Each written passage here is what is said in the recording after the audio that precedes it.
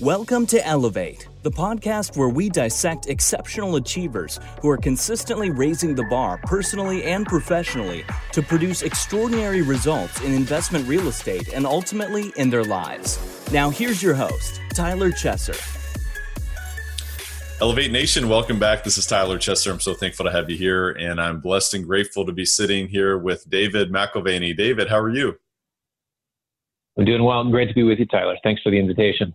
Absolutely. Well, it's a pleasure to be with you. And I know today is going to be a phenomenal discussion because from what I understand about David, he is a deep thinker and very multidisciplinary. So we're going to be getting into a lot of different things here today. And I'm excited about that because I think to be successful in this type of environment, you've got to be multidisciplinary. You've got to be understanding the complexities of our economic environment. You've got to understand the complexities of your own psychology, of others who are acting in this environment. And we're going to go pretty wide ranging today, but really looking forward to that. And, with that said, I want to welcome Elevate Nation back because it's absolutely time to take it to another level. And that's what we're going to do today. Our mission is to identify and apply how the best of the best raise the bar personally and professionally to achieve greatness in their own lives, whether it's real estate, whether it's, building their own business, or whether they're leaving their own legacy, for their own family and their own, generational planning down the line. And we're going to talk about a lot of that today. But this is a masterclass for leaders and those looking to achieve uncommon results through purposeful real estate investing. And really, at the end of the day, it's about purposeful outcomes in their lives and towards creating systems. Real estate is a vehicle towards creating what you want. And there's so many different businesses out there towards creating vehicles towards what you want in your life. And if you appreciate what we're doing, we'd certainly be grateful if you subscribe to the show, if you give us a rating, a review. It helps us to reach the message to millions of people because we believe that you have the ability to live a life of fulfillment.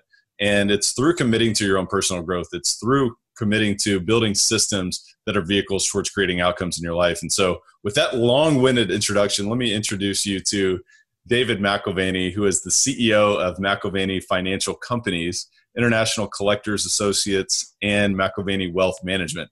He is a featured speaker on national television programs, including CNBC, Fox News, Fox Business News, and Bloomberg, on radio programs and at financial seminars around the world, analyzing major events and their impact on the global economy and financial markets. He can be heard on his weekly market commentary with world leaders, bankers, economists, and renowned investors at McIlvaneyCommentary.com. So, David, with that said, welcome to the show. Tell us a little bit more about yourself behind the bio. Sure. Well, I think there's always more behind the bio in terms of personal interests and kind of the path that we're on. And I definitely resonate with what you're trying to do with personal and professional growth. They're not separate.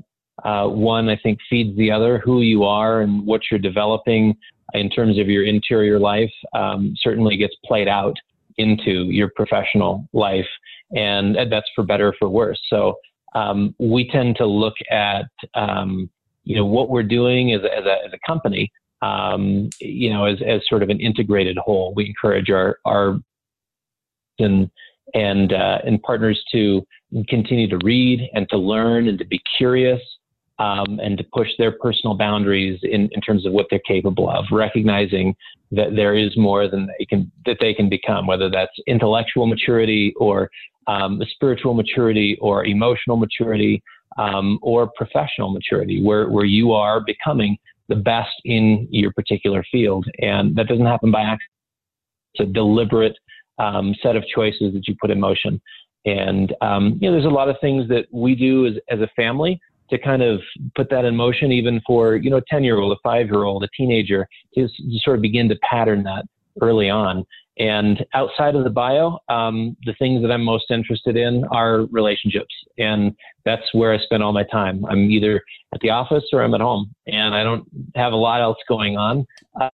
There's lots of interest between skiing and triathlons and various diversions, but even those we try to include the whole family in. Yeah, and you just strike me as an individual who is so intellectually curious, and you share that with everyone that you come in contact with, whether that's your family, your colleagues, or other people that you're serving. And I just really admire that about you. So can you tell me a little bit about what is it that you're so deeply curious about? I mean, are you just so curious to know everything there is to know, and maybe you're like me, where the more you learn, the more you realize you don't know? Tyler, I think that last comment is really at the heart of it, because I'm surprised. I'm constantly surprised how much I don't know. And the more you learn, you think, I can't believe I operated on certain assumptions or without this particular data set. And so there is certainly a hunger to figure things out. And being in the professional money management business, what you don't know can hurt you. And so really trying to figure out how to mitigate risk and find opportunity, those two things are certainly a part of it. Curiosity is one of those things that if you harness it, it ends up being an amazing energizer for education and learning. People have often asked me, what 5 books should I read or something like that. And I'd say, well, what are you interested in? Because really you should be diving into and solving a particular problem that is on your mind, that is in your heart, that is in your sphere of interest. And on that basis, one question leads to another and to another and to another. What I find, if you look through my library, you'll find in the book 10, 20 books that are circled, and that's my next order at Amazon or from a local bookseller. And one book leads to 10, 10 leads to another 10. And it's just, that's the way questions feed. You'll never have energy to learn if you're not feeding your own personal curiosity. Again, it's kind of, don't chase someone else's dreams. Don't chase someone else's questions. Where you're curious, that's where you should invest the most. Sir John Templeton, who ran the Templeton Funds before he sold them to Franklin for $500 million or something, and then moved to the Bahamas. As one of his top recommendations in terms of where to invest, it was in yourself.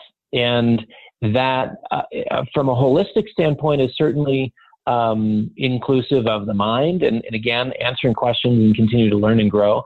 But it's also many people, as we've dealt with tens of thousands of clients around the country, what we've found is our clients will reach a certain age, and because they haven't tended to their health, all of a sudden they discover that it doesn't matter how much wealth they have. They'll spend it all just to recover some part of it. So, as we look at life, we're given a set of resources, and how we manage those resources is really critical. So, thing of an accountant where you say, okay, what are my assets and what are my liabilities? I think this is a part of what we do as we figure out what our whole life trajectory is. What are we working with? And what do we need to add to that? So I think curiosity is I do love to learn, but I love conversations like this. I love to engage with people because we're all in the same boat. We're trying to figure out who we are, how we fit into this universe, what our purpose is, how we can make an impact, how we can love better, how we can live more skillfully. So yeah, as you described, real estate is a vehicle. What is it a vehicle towards? Where is it taking you? It's not the end in itself. It's just one useful tool.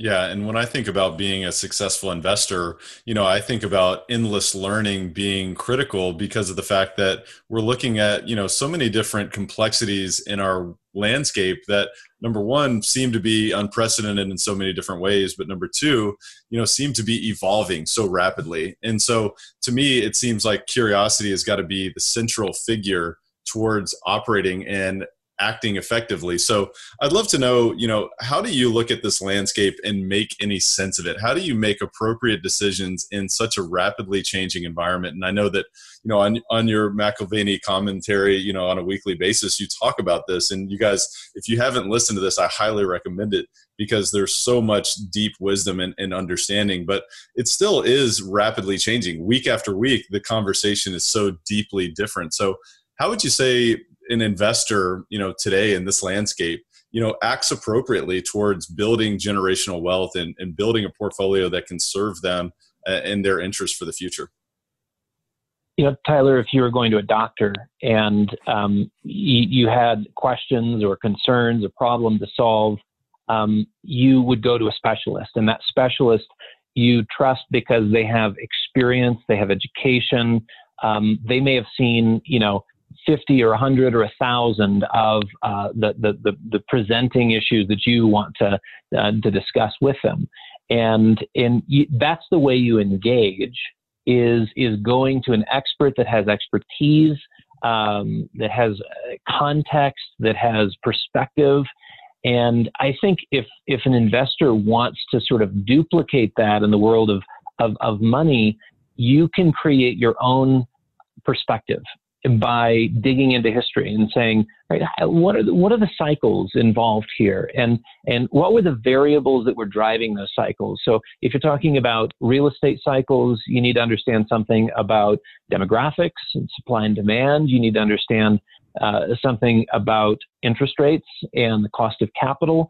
And as you dig into those particular areas, you're giving yourself perspective. And then when you see something occur in the news or an event that is confounding, you're then operating within the context of again, where are we at in these cycles? What does this mean in light of all that we do know? Lots of things that you don't know, but if you sort of stack the deck in your favor by lining out the things that you do know. So what's the history of it? When we are interested in understanding the oil markets, for instance, we'll have on the program somebody who is a historian in Middle Eastern history. And why? Because we want to understand 1,000 years of what brought us to this moment, not just yesterday and today, and a very short or maybe too short of a context.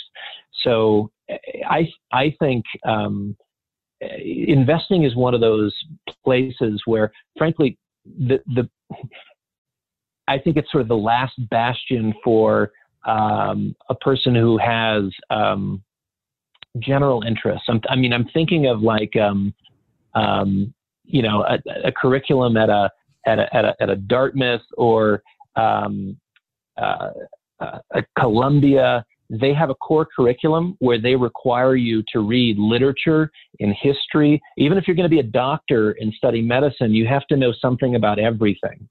And being a generalist, to me, investing is the bastion for generalists. It's a great place to be because you need the context. You need to know public policy. You need to know international relations. You need to know the oil markets. And, last week, I was on with Neil Cavuto on Monday as the price of oil is slipping below $40 or to negative $40 a barrel. And, those are really amazing events in sort of a singular moment in time. But I think you begin to understand them when you broaden your horizons and think not just in terms of, okay, I want to be the real estate guy, so I'm going to study real estate. If you want to be really good at real estate, you're going to understand something about psychology. You're going to understand something about demographics. You're going to understand something about the natural appeal of a particular environment. There's just a lot of things. And I think that's where a hunger to learn gives you an edge. Are you someone who's seriously looking to elevate your life, your business, your real estate portfolio, your cash flow, your deal opportunities, your access to opportunities, your network this year?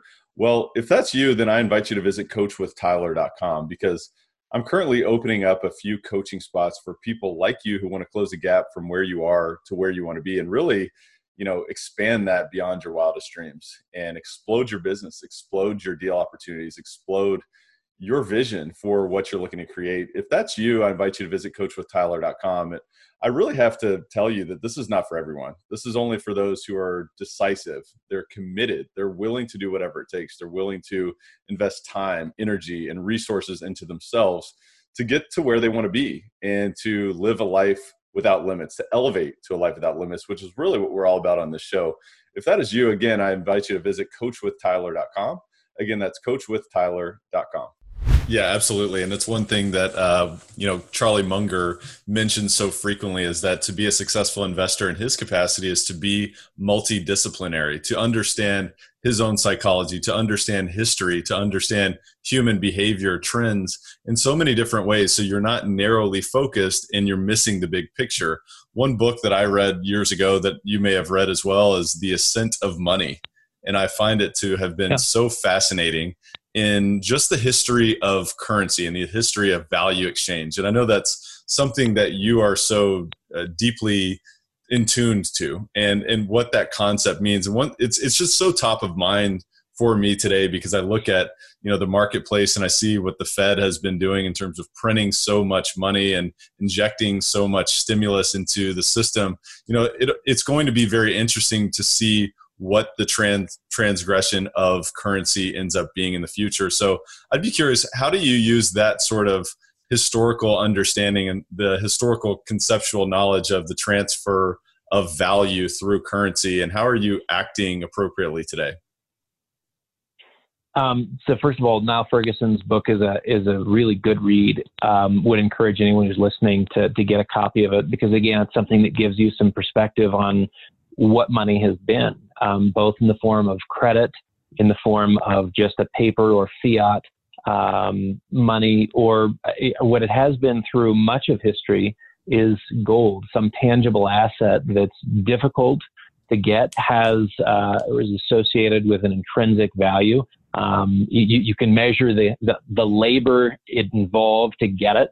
It's difficult. So when we look at the current environment and see the Fed, the Federal Reserve, U.S. Central Bank, as well as other central banks, the Bank of Japan, the European Central Bank, the People's Bank of China, they're all doing something similar. And it's I think for the same reasons. We have this mountain of debt in the system, about 350 something, 54, 56 trillion dollars in global debt. And you have to have economic growth to keep up with the interest and principal payments on that amount of debt. It's over 300% of global GDP, and that's not healthy. So when the world economy or a domestic economy begins to slip in terms of its growth, they begin to panic because they know it's difficult to service the debt, and they need economic growth to do that. So desperate times call for desperate measures, and that's what you see them doing, is pulling out the stops, putting in trillions of dollars that didn't exist yesterday, last week, 6 months ago into the system to try to get things back to normal. And it's just to kind of grease the gears of the economy. And that's understandable from their perspective. And it's not a stupid decision, but it is a decision that comes with consequences. For instance, if you take a shot of whiskey and see it in a shot glass, you can say that's pretty potent. But if I begin to mix that into a bathtub full of water, you can't hardly tell if there's any whiskey involved. And I think currency is similar that way. Quantity changes its efficacy. Quantity changes its potency. And the more that's there, the more it takes to buy stuff. So the fact that trillions are being created by the global central bank community does have an impact. You might say, well, that'll be positive for asset prices. It may, and it may not. I mean, we'll have to see. That was their desire coming out of the global financial crisis. That's why they were doing quantitative easing 1, quantitative easing 2, quantitative easing 3. You had TARP and TALF and all these various programs to stimulate economic growth. And actually, one of the side consequences, or you could argue benefits, was that you saw asset prices skyrocket coming out of the global financial crisis. But it also emboldens speculators when asset prices are moving higher. They just assume that's the norm. Prices are always going higher. And not a lot of discipline involved. Not a lot of careful calculation involved. And I think that's where big risks begin to be taken. And big risks sometimes come with big consequences. I frankly would look at this whole context and say there's a backdrop here which is much bigger than COVID-19. It's the credit markets in the United States and globally, which have expanded to the point where we now have an unhealthy dependence on the credit markets expanding. And so it's a weird thing. And it was never this way prior to the existence of the gold standard. Growth was limited. So maybe philosophically you don't like that idea, but growth was limited. And there was also a context where so were the promises that politicians could make. You had a limited amount of revenue. There were a limited number of promises you could make with that revenue, tax revenue. And so the world was a series of small booms and small busts under the gold standard, right? Now we can create unlimited credit with no tie to a tangible asset in our money system. And you have these massive booms, and it invites massive busts, but it also invites tampering or tinkering to prevent it. So now you have the PhD economists of the world trying to prevent what is a natural cycle of boom and bust. Under the gold standard, boom, bust all the time, just micro. Every 3 to 5 years, boom, bust, boom, bust, boom, bust, boom, bust. But nobody was really ever, we weren't worried about like the obliteration of the financial universe. And, that's what we were afraid of with the global financial crisis back in 2008 and 2009. And I think that's still in the cards now because we still have the mountain of debt. We've seen central bank obligations expand like $40 trillion since the global financial crisis. They're actually in a precarious place. It used to be, we thought of Bear Stearns, Lehman Brothers, and AIG, and these institutions who had taken too much risk, and they were the ones who were going to pay the price. Guess who's taken all the risks to maintain a sense of normalcy on this cycle? It's the central banks, which is really, this gets to the heart of the issue. If you have a credibility issue, it's not going to be with the executives at a corporation like AIG, Lehman Brothers, or Bear Stearns. This time, legitimacy and confidence is connected to the very top. It's government debt, it's government fiat paper, it's our currency. And God forbid we have those things called into question, right? Because now you're talking about an inability for an encore performance. What they did in 2008, 2009, I'm not sure they can do again. So I can go on and on about this, but I think the key thing, and I think if you want supporting evidence for why COVID-19 is really just something that sort of pricked the credit bubble, look at Jerome Powell's actions taken in September of 2019. Right? So he went through several months of tightening credit. He was raising interest rates through the summer months into the fall. And we had a president who was howling about it, thought he was the biggest idiot in the world. Why are you raising rates? We should be lowering rates. Europe's lowering rates. We should lower rates. Everybody should lower rates and they even take them to zero or negative. We get to September and Jerome Powell looks into the financial abyss. We begin to see dislocations. You could look at the credit default swaps for JP Morgan, for Morgan Stanley, for Goldman Sachs. There was growing concern that you could see a collapse of a number of your major Wall Street firms. This is September of 2019. And he comes out with a prepared script and he says, we're moving back the other direction. We're lowering rates. We're doing this. We're doing that. We were in motion because there was chaos in the internal layers of the financial markets in September, right? Now they have carte blanche to do whatever they want. They can write big checks because everybody's afraid of dying. but they needed to write big checks back then, and it was politically contentious because we were coming into an election year. So if Jerome Powell saves the system, did he just give did he ensure that Trump was going to be the next president for another 4 years? So it's a tough position to be in. He knows what he needs to do because we're on a financial precipice, and he doesn't really have any cover. It looks like political favoritism or something else. Now you've got all the central banks of the world writing big checks, and it's because there's major problems within the system. Sorry, I love it. I love diving into your mind because it's a beautiful mind and there's so much wisdom there. But it almost seems like there's a level of addiction to debt, in the financial system now. It's almost something that you can't stop. It can never be stopped. And so, what is the potential turning point, and how does that impact Main Street investors?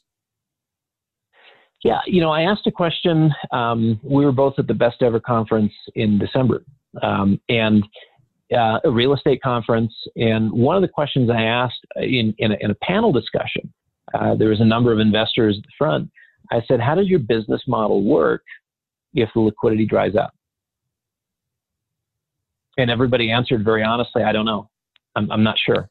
But I think that's why I'm going to do as much business right now as I possibly can, because I don't know. I'm not sure." Well, sure enough, liquidity started to dry up January, February, March, right?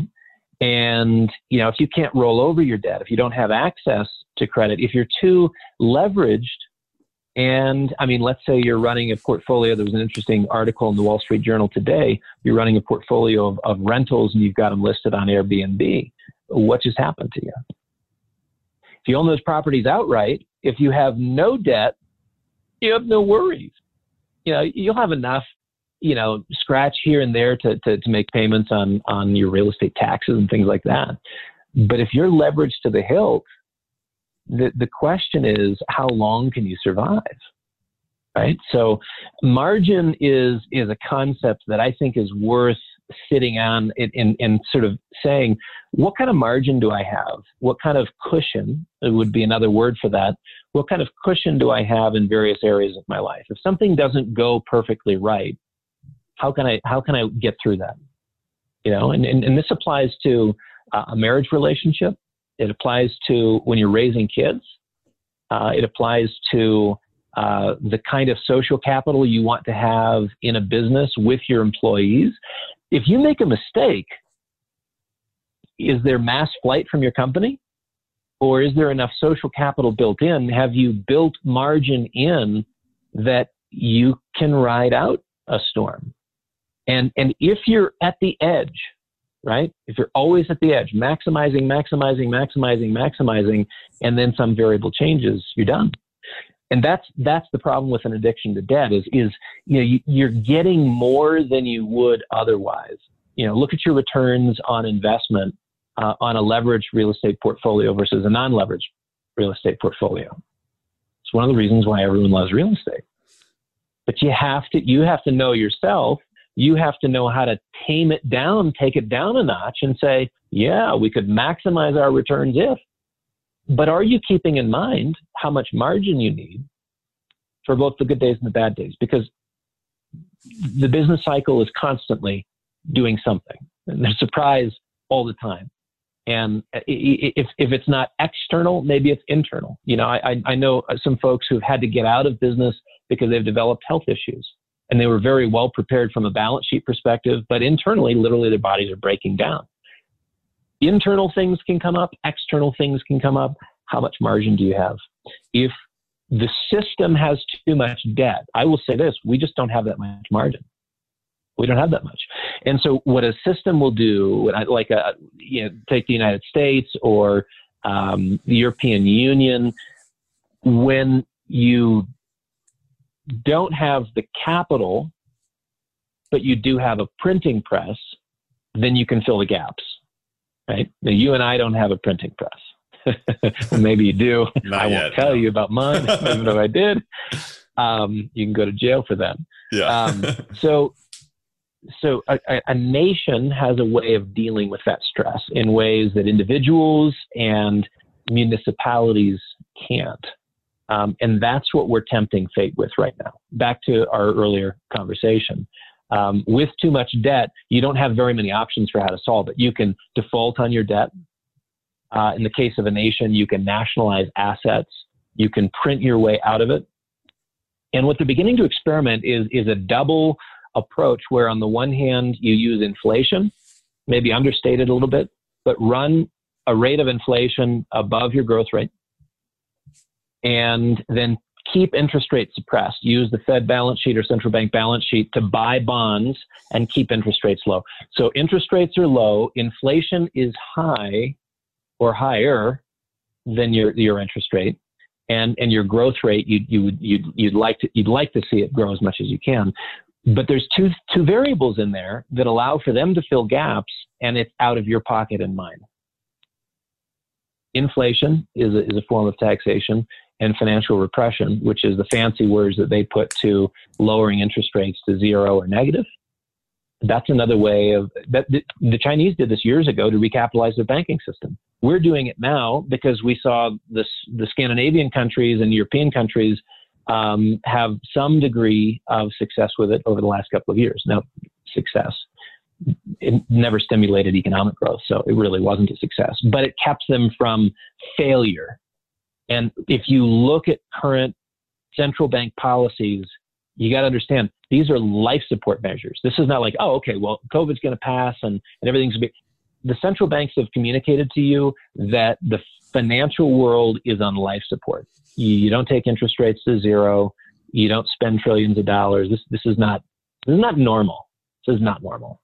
Right. And that's why I'm like, where does this even go from here? You know, because it's on life support and it almost seems like it's going to require continued life support until something absolutely beyond drastic happens. You know, can the entire financial system collapse to a certain point, and, you know, will everyone be forced to take a different direction? I don't know what your thoughts are on that. Yeah, sometimes people like the dichotomy of, are we going to have inflationary outcomes or deflationary outcomes? And because it's nice to think in sort of neat categories. I think what we end up with, because there's so much excess in the financial system, is a combination of deflation and inflation, where you have certain assets that just collapse. You know, so take, for instance, the kind of liabilities that the city of Chicago has. You know, I mean, and they're going to tack on another $14 billion through payroll expenses and things like that in the next year. So they're in a deficit. They've got a huge hole they have to fill, and they don't have the revenues to fill it. Why wouldn't you see bankruptcy in a place like Chicago or in Illinois?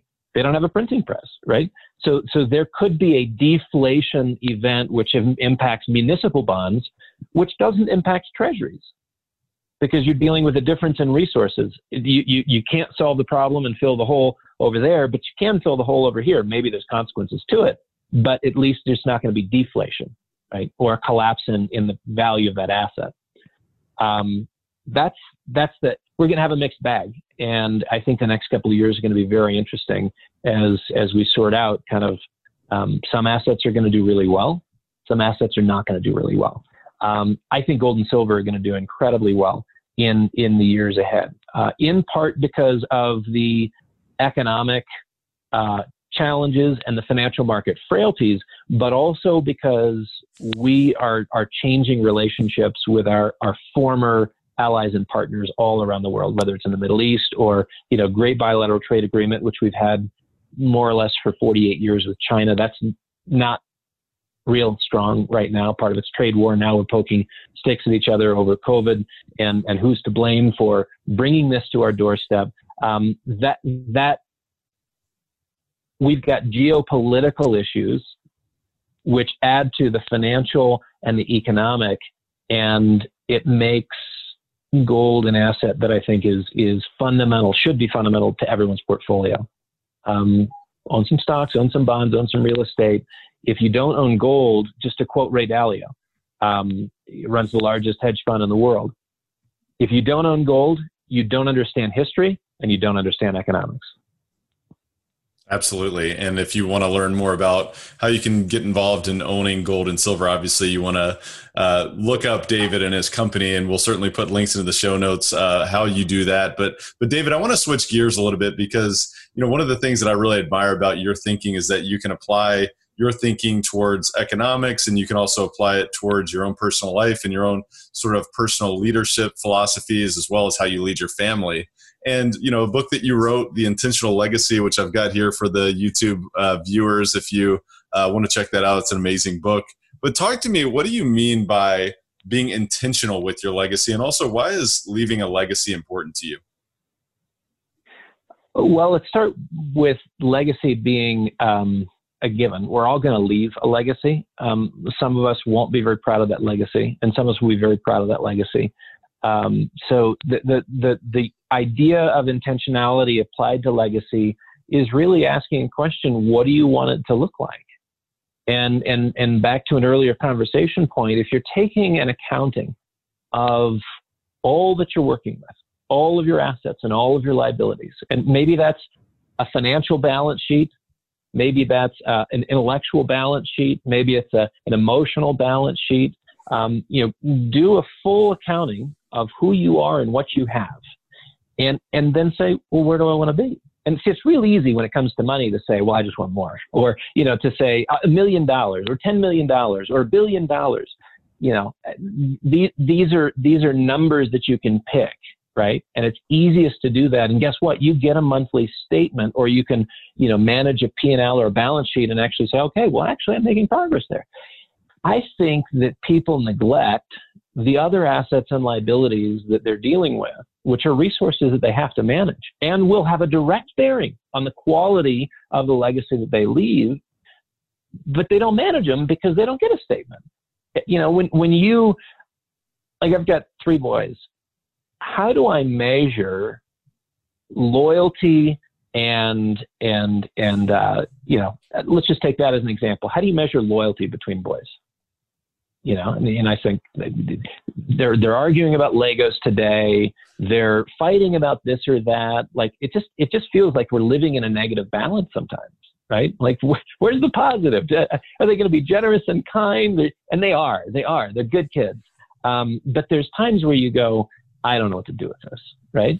And there has to be a choice. You have to make a decision. How do you want to curate the things in your life, the relationships in your life, such that positive outcomes can occur, right? So a practical example would be, I'll give you 2 examples. One would be, leaving for a business trip maybe 1.5 years ago, 2 years ago. My little daughter runs up and grabs hold of my leg, gives me a hug, and says, there's a backstory to this, which I'll get to. She says, Dad, I'm not going to have honey until you get home. So we get up every morning. And the first thing I do is I carry her downstairs, and she sits on the countertop, and we have a spoonful of honey. And we have 5 minutes. We have 5 minutes to talk. We have 5 minutes that she can tell me about her dreams, how she slept, what she's going to do that day, and it's 5 minutes, right? So, what I discovered is that a spoonful of honey and 5 minutes is, for her, how you discover solidarity. She's not, and it's a big concept. If I sat down with her and said, okay, today, honey, we're going to learn about solidarity. Now I want you to take notes. This is the most important conversation you're ever going to have. That doesn't compute, but a spoonful of honey computes. And a relational change occurs because of 5 minutes a day. Every one of us has 5 minutes a day to have a spoonful of honey. Tuesdays, Mary Catherine, this is my wife, we have a date night. Done that for years. And this is a way that we build in margin into our relationship. It's important. I am not always, and not even rarely, perfect. I'm just a guy, right? So, dealing with normal human imperfections, my wife has to deal with that. And I think it makes sense to invest in the relationship, right? So I want to build up assets and liabilities. I want to build up my assets and reduce my liabilities through time, relationally, intellectually, emotionally. And this, to me, is a series of choices that add up to legacy. I would define legacy as the sum total of the decisions that you're making in life. And that reflects your values and the things that mean most to you. It's not a bunch of money that you leave at the end of your life. It's the way that you're making decisions today. What you say yes to, what you say no to. You are defining your legacy in those things. Just make sure that you've looked at all the categories and not put so much emphasis on money and tangible assets that you forget all of the other intangible things that need attention. And relationships are right at the core of that.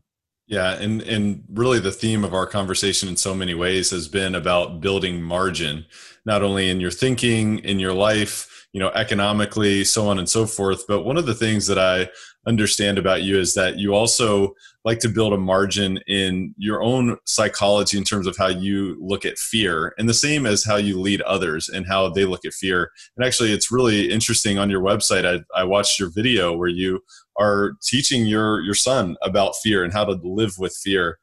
So would you talk about that a little bit and what really that concept means to you? Yeah, sure. So we live in Colorado, and it's not uncommon, living in the mountains, to take interest in whether it's mountain biking or skiing or rock climbing or whatnot. And so we do as a family. That's one of the things that we do is get outdoors and stay active. And early on, taking my kids climbing, there was a discussion about how you can experience fear and panic, and your body can shut down, and everything that you need access to simply goes away. And that's a biological, a physical biological function where when you are in the context of fear and panic, your body brings all the blood to the core, and your blood pressure spikes, and your ability to make good decisions goes down. When you're climbing, you actually can lose the feelings in your fingers and toes, and you just start to panic, right? So it's a problem that ends up feeding on itself. What we tried to do is frame rock climbing like a chess game. These are just problems to solve. This is just a challenge. You got to figure out what the right way to solve this problem is. And somehow when you frame things as a challenge, all of a sudden the natural fear that all of us experience, it's different. You don't lose your tactile functionality. You don't lose the ability to continue to problem solve and process information. And so seeing things as a challenge instead of a threat, it's just kind of a part of our family conversation. I took my son, who's now 11, I took him climbing up a pretty tall tower, maybe 300-foot tower, when he was 8. And it was a great experience for both of us. I think internally I was processing more than he was processing. For him, it was just a big adventure. But there is a trust relationship that we have. And we've been climbing for 3 or 4 years before that. So, there was some context to it. But did he experience fear? Yeah, sure. I mean, you feel the exposure of being up 30 feet and looking down, and you can feel it when you're up 200, 300 feet. It could be 1,000 or 5,000. It doesn't matter anymore. It's something inside of you. Right. And, I hope that my kids engage rock climbing the way they do management of a portfolio, where they see a challenge and not a threat, where they're not like, oh my gosh, I'm going to lose it all because I just lost 10%, but they can stay engaged. Right. And I think there is cross application here, because so much in life we experience, and is it a threat or is it a challenge? And are you engaged in problem solving, or are you just freaking out? And I just know that life is going to be full of surprises, not necessarily all good ones for them. And a part of their life preparation, and hopefully part of the legacy that we leave for them, is teaching them how to deal with stuff. My wife was diagnosed with cancer when we were in our 4th year of marriage. I talk about that in the book, and not pleasant. Not something that I would wish on anybody. On the other hand, is probably one of the most critical experiences in our relationship, in terms of deepening our love for each other, in terms of, think about this. You talk, Tyler, about taking things to the next level. Sometimes we don't like the things that take things to the next level. For someone who's physically fit, that you actually have to break down muscle tissue to take things to the next level. You actually have to see damage done for good to come of it, and for you to experience strength on the other side. And I'll tell you, that was the way for Mary Catherine and I, where I wouldn't want to do it again, but I wouldn't want to not have what we have today on the other side of it. It's rich, it's beautiful. It was hard fought. And yeah, I mean, it definitely took things to the next level. Yeah. Well, and you, I love how you brought the concept of dealing with fear while climbing a mountain, also to how does that impact you when you're thinking about, oh, I just lost 10% in my portfolio, and how does that impact me? You know, is it the same sort of visceral response? And I love just how you approach life in terms of training and training yourself towards being prepared for any moment and the uncertainty. And of course, the devastation of learning that, you know, a loved one has cancer or anything totally, really disastrous, such as that kind of news. So talk to me, how else are you really investing in yourself to train yourself for future disappointment, and then also preparing yourself to capture future opportunities? Well, I'll tell you, the big disappointment this year tied to COVID-19, what's the date today? 29th? Yeah, 29th, yep.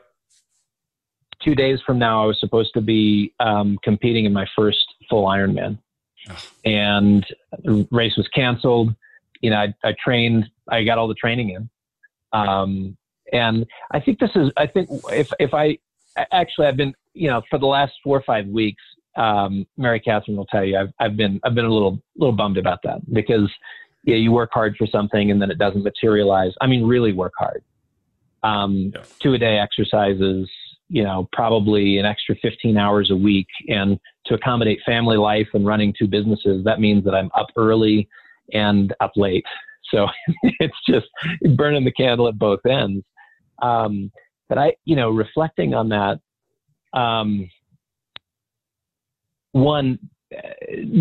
training in the first place is for me bringing an element of control into a world that has no control. We live with an illusion of control in all the things that we do. In business outcomes, we assume more about the positive outcomes that are ahead of us, and actually we have no control. We have no control over hardly anything in life. But I'll tell you, in managing business and managing stress in the context of, I'd say, 40, 50 employees, and we've gone through, you know, the gold market. If you look at how well the stock market has done in recent years, generally speaking, gold does not do well when stocks are going through the roof. So we've had some challenges in our business. Having something routine on the schedule is so important for my brain space. You know, I can't tell you what sales are going to be this month, or if we're going to make any money on our wealth management team this month or today or this week, although I look at the P&L and we manage it that closely. But I can tell you that I swam this morning and it was a good swim. It's great.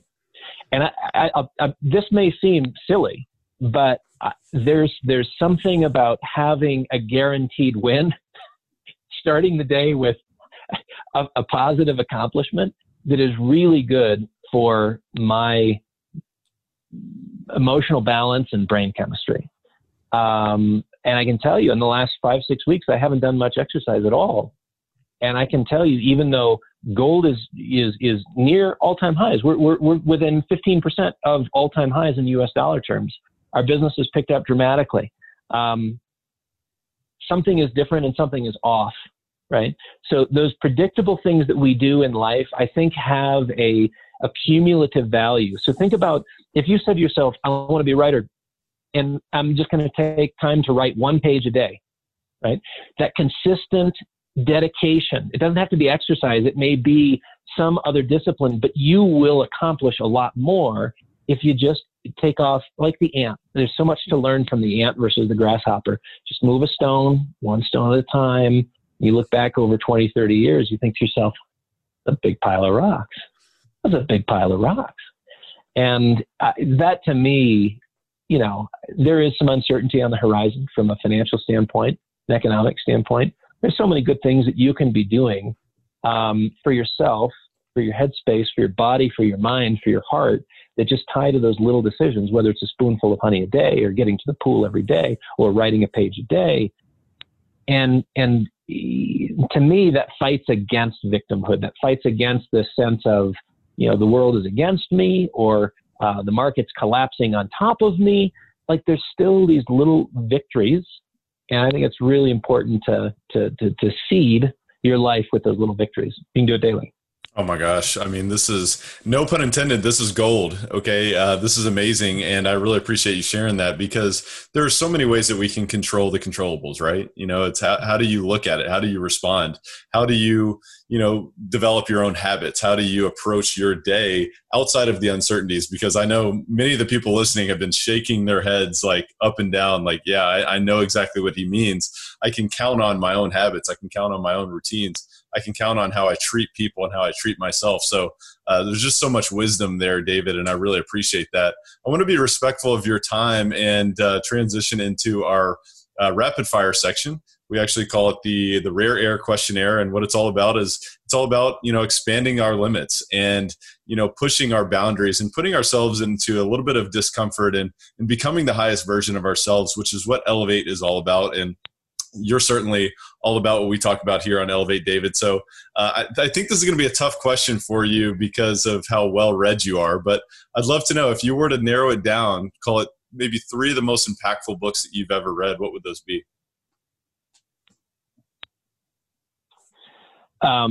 3 most impactful books. Feel free to break the rule if you need to expand it beyond 3. But again, I knew it would be a tough question for you.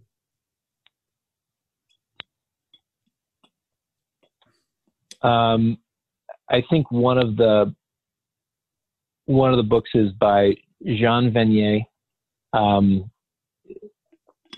And if I remember the title correctly, Becoming Human.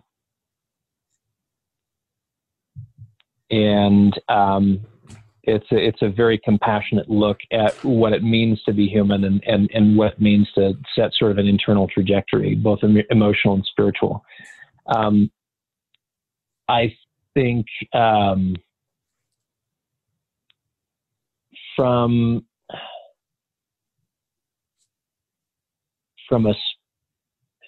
a book that I've read not every year, but I will go back to it year after year, is a book by G.K. Chesterton called Orthodoxy.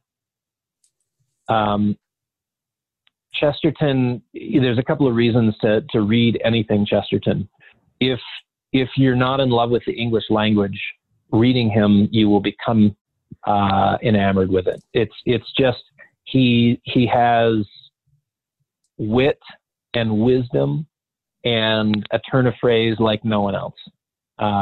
These were written 100 years ago, and you can feel the rhythm, not like a Shakespearean iambic pentameter, but there's something to it that is, it's beautiful. It's beautiful. If you just wanted to study it from the standpoint of rhetoric, to become a better communicator, you could read Chesterton's Orthodoxy. But I think he also gets to, again, kind of the heart of, what are we doing all this for?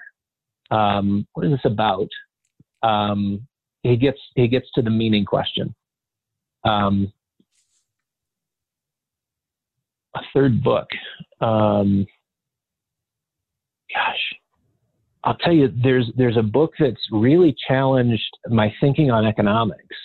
And it was an ambitious project put together by the guy who, at age 23, was tapped to be the financial advisor to Václav Havel. Václav Havel was a playwright. He's an artist, but he was democratically elected, the first democratically elected president of Czechoslovakia at the end of the Cold War. Led what was called the Velvet Revolution, which was a peaceful revolution, ended communism in Czechoslovakia. And Václav Havel asked Tomáš Sedlacek to be his financial advisor. So you've got this young 23-year-old who grew up in communism, who has to do something different, right? And what would you advise? Well, I would advise, and all he knows, all of his education is socialist, communist rhetoric and the, the rules of the road, so to say. He wrote a book a few years ago called The Economics of Good and Evil. The Economics of Good and Evil. And it's fantastic. It is fantastic. I've had him on the program before, so if you want to go back to our archives, we've got 13 years of weekly podcasts, and there's some good stuff to mine in there. I would look for the Sedlacek. It's, how do you spell it? Let me look at my bookshelf. Sedlacek. Tomas Sedlacek, Economics of Good and Evil. But I would say this, back to a comment earlier, the three most important books are going to be different for each person. Yeah. Because you could pick up any one of those three books and they could be completely dry and lifeless to you today. What if 5 years from now you're in a different state of mind, asking different questions, your curiosity is piqued for different reasons, and now one of those three books is a life changer. I think we have to maintain sensitivity to, again, kind of where we're at and the questions we're trying to solve. So those are books that have been impactful to me. If you happen to pick them up, give them some time. If it's not today, then it means something to you. Maybe tomorrow. Yeah, well, I know for sure myself, there's times where I read a book and it doesn't impact me at all, and I'll pick it up again and it totally changes my life. So, maybe there's an opportunity for the listener to ask that themselves is, what is the potential for this read to impact my thinking and to impact the way that I approach my life? And one of the things that I love that you do, just while we just stay on the topic for books, just for a brief moment here, I love how you find and seek your curiosity through seeking bibliographies of certain books to continue your own learning, continue your own understanding. So maybe that's more of a servitude for the guest and for the listener here, is to say, seek your own curiosity to find the books that are going to be impactful for your life. And the other thing too that I just wanted to touch on just briefly while we're still on the concept of books is building your own family library. Talk to me about that and how you approach that concept. Yeah, now some of your listeners are going to think this is just flat kooky because, we live in a digital age and you can put how many books on an iPad or Kindle. Why would you want a physical library? There's a couple of reasons why. Number one, when you engage with a book and begin to put your thoughts into the margins of the book, you're having conversations with someone, just imagine if you could have a conversation with Theodore Roosevelt, or you could have a conversation with Winston Churchill. What would it be? If you could have a conversation with Margaret Thatcher or Mikhail Gorbachev, or, just pick anyone from history. If you want to have a conversation with Plato, that conversation occurs in the margins, and the benefit that you give to yourself in the future and your family is that they get to be a part of your conversation with that author, right? So marginalia is a part of the reason why I think physical books, at least in my world, will never be passé. And again, maybe because my kids are not interested in that. I don't know. I know they're naturally inclined more towards video games than books. So, but I'm going to fight. I'm going to fight for it. The other thing about books is think about the collection of knowledge that you have access to today that in periods in the past you didn't. You can buy used books for anywhere from $3 to $6, and I mean, we're talking about not just like paperback, throwaway, dime store novel type books, but important books that have been cycled through the public library system. They're being tossed out, whatever else. You can buy them for $3 to $6. You can build a library of 1,000 books for virtually nothing. I mean, think about what people have done to elevate a piece of paper on a wall, a degree that you get from an institution that, I was just talking to a friend who's accepted to Boston College this next year, son of a friend of ours. The all-in cost is $70,000 a year. I didn't want to tell him that for $70,000, he could buy more books at $3 to $6 than he could read in a lifetime, and would be better served.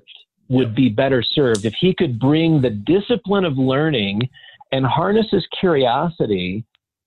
He would be better served spending $70,000 once than $70,000 4 years in a row for a piece of paper to hang on the wall. So true. What is education? Is it a place that you go?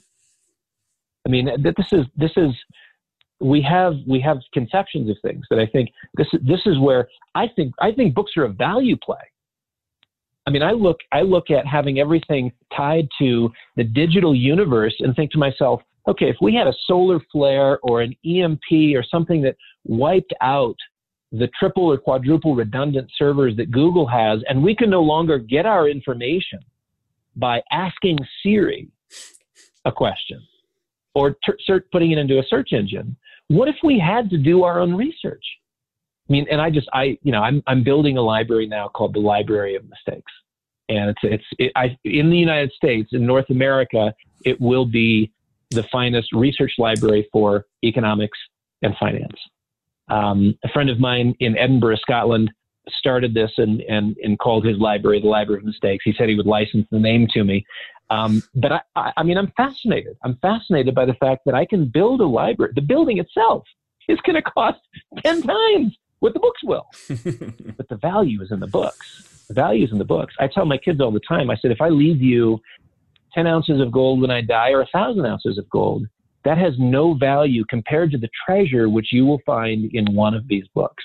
Because there's truths in these books which may change your life, may change your family, and it may change the world. You may come across an insight that literally recalibrates everything.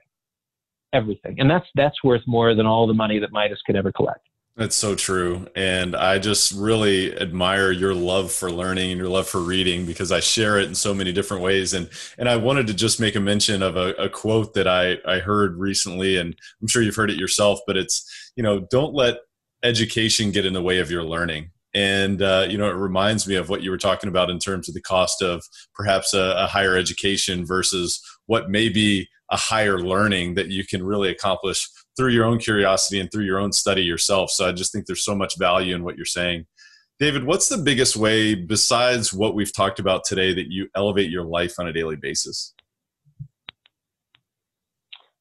Elevate my life on a daily basis.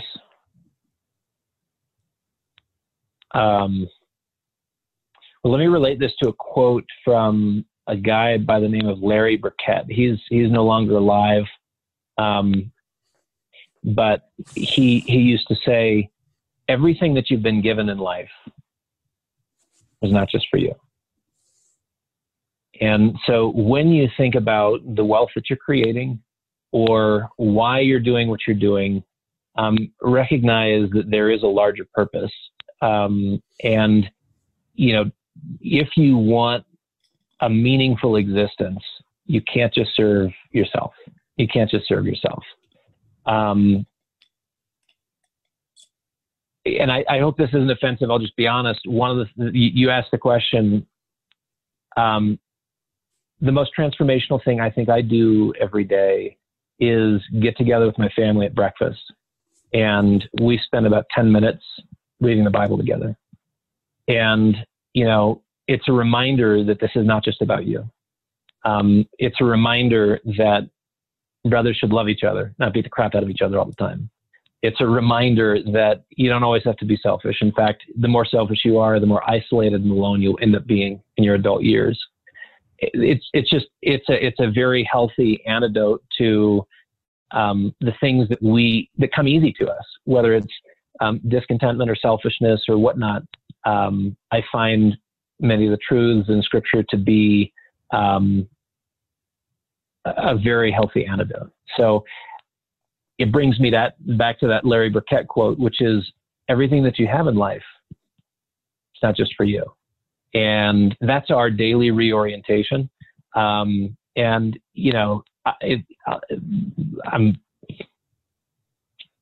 know you that well, Tyler. This is more candor than you're probably asking for. As much as that was a discipline, when the Ironman race was canceled, I did go into a bit of a funk, and we quit getting together for breakfast in the morning. My bad.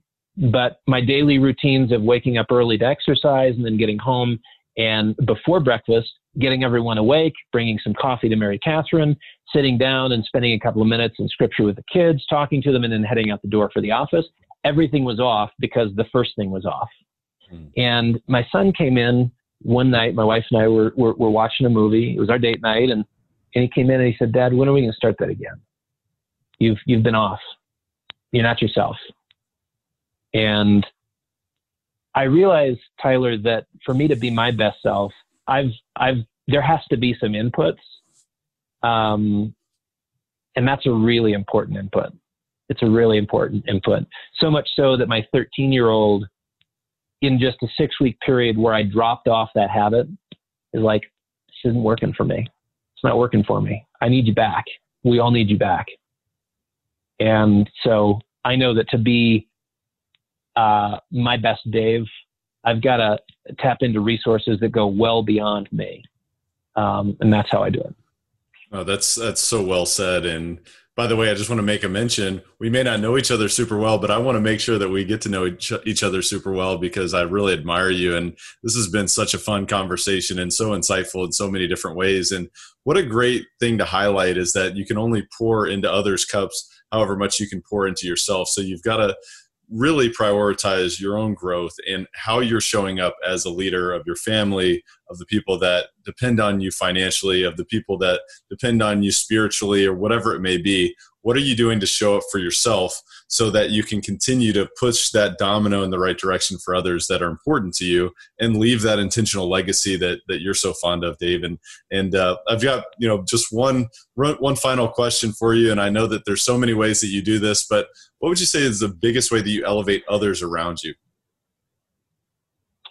Ways I elevate others around me.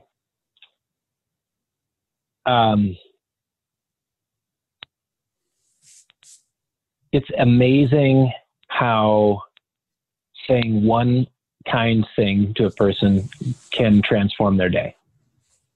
And I think gratitude and appreciation translated into words of affirmation goes so far, whether it's with my wife, my kids, or people at the office. The other day, I couldn't. One of my colleagues, I just said, "Great job on that." And I mean, it was literally just a simple, offhanded comment, and it was like his whole being froze. Thank you. I mean, and all of a sudden, his reaction suggested to me he needs more affirmation, right? That meant something to him. Yeah. So I'm the boss, and I recognized it, and I gave him a pat on the back for it. But it meant something. And I think sometimes we get so stuck in ourselves, meeting our own needs. We actually did this in our last family meeting. Last Wednesday night, we got together and we went around the circle, and I said, "Do you know what the needs are of your sister? Do you know what your mom's needs are? Do you know what my needs are?" Because we're all very good at meeting our own needs or trying to get our needs met. And if you stop and think about what the needs of other people are, it's amazing what happens, because there's a weird, this is economics turned upside down. Take care of yourself, and you don't always get to take care of yourself. Sometimes it doesn't work out. Take care of others, and you'll find that you're always taking care of yourself. It's a weird, I don't know if that's a spiritual, I don't know what it is, but I'm trying to convince the kids that if you recognize the needs of others and can meet them, you'll find that you actually don't have very many needs at all that need to be met. And that's what I experienced in that office encounter. And that's how I'd answer the question. I think if you can translate appreciation and gratitude into words of affirmation, you can see the world around you blossom.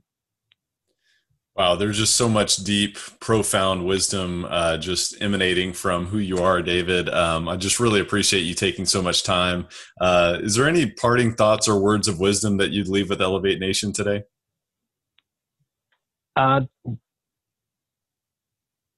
Tyler, you're onto something. I mean, I think creating a conversation and inviting people into it, and recognizing that what you're engaged with is a process of growth and transformation, both professional and personal.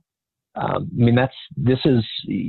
would suggest to anyone who's in your community, this is really healthy, for you to take an honest appraisal of who you are and where you want to be, and see the complementary nature of personal and professional growth, to recognize the complexity of the world within and try to solve some of the problems in terms of the complexity of the world out there. Kudos to you. You're doing a great job. And thanks for asking some great questions, some tough questions. And I do look forward to getting to know you better too.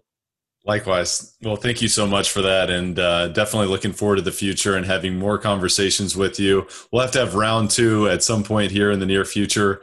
I look forward to that. But in the meantime, tell the listeners how they can learn more about you and what you do. So probably the best way, I think there's 2 resources that are real helpful. The weekly commentary, there's a couple of different URLs you can use to get there. Easiest is weeklycommentary.com. Weeklycommentary.com. That's a podcast we've been doing for 13 years every week. And it's been a huge part of my own personal growth and development because it's a discipline. I got to show up every week and do it and prepare for it. And there's a lot of hours put into research to get done what needs to get done, whether it's, talking to an author and reading his book so I appreciate your digging into my book, because I know what it takes to dig into a book and be able to engage an author substantively. So, the weekly commentary is a great resource. If you're interested in gold specifically, we do another podcast. It's generally like a 6 to 10 minute podcast every Thursday. So mine is out Wednesday. Thursday is called Golden Rule Radio. And a couple of my colleagues put that together. It's great. It's just punchy, gets right to the point. What's driving the gold market, supply and demand dynamics, some technicals. Are you considering buying or selling? If you're looking at the charts, what should you be looking for right now? Very actionable, very practical. Mine is definitely more, again, going back to creating context and perspective for the decisions that we're making on the wealth management side. My commentary is a little bit bigger picture. Those are 2 great resources.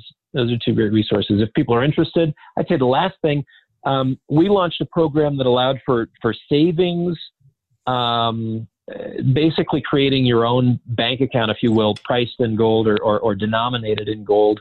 It's a partnership with the Royal Canadian Mint, and brilliant program. It's working really well. We've seen about a 1,200% increase last year to this year. It continues to ramp aggressively. I think 1,000, 1,500 new accounts this month.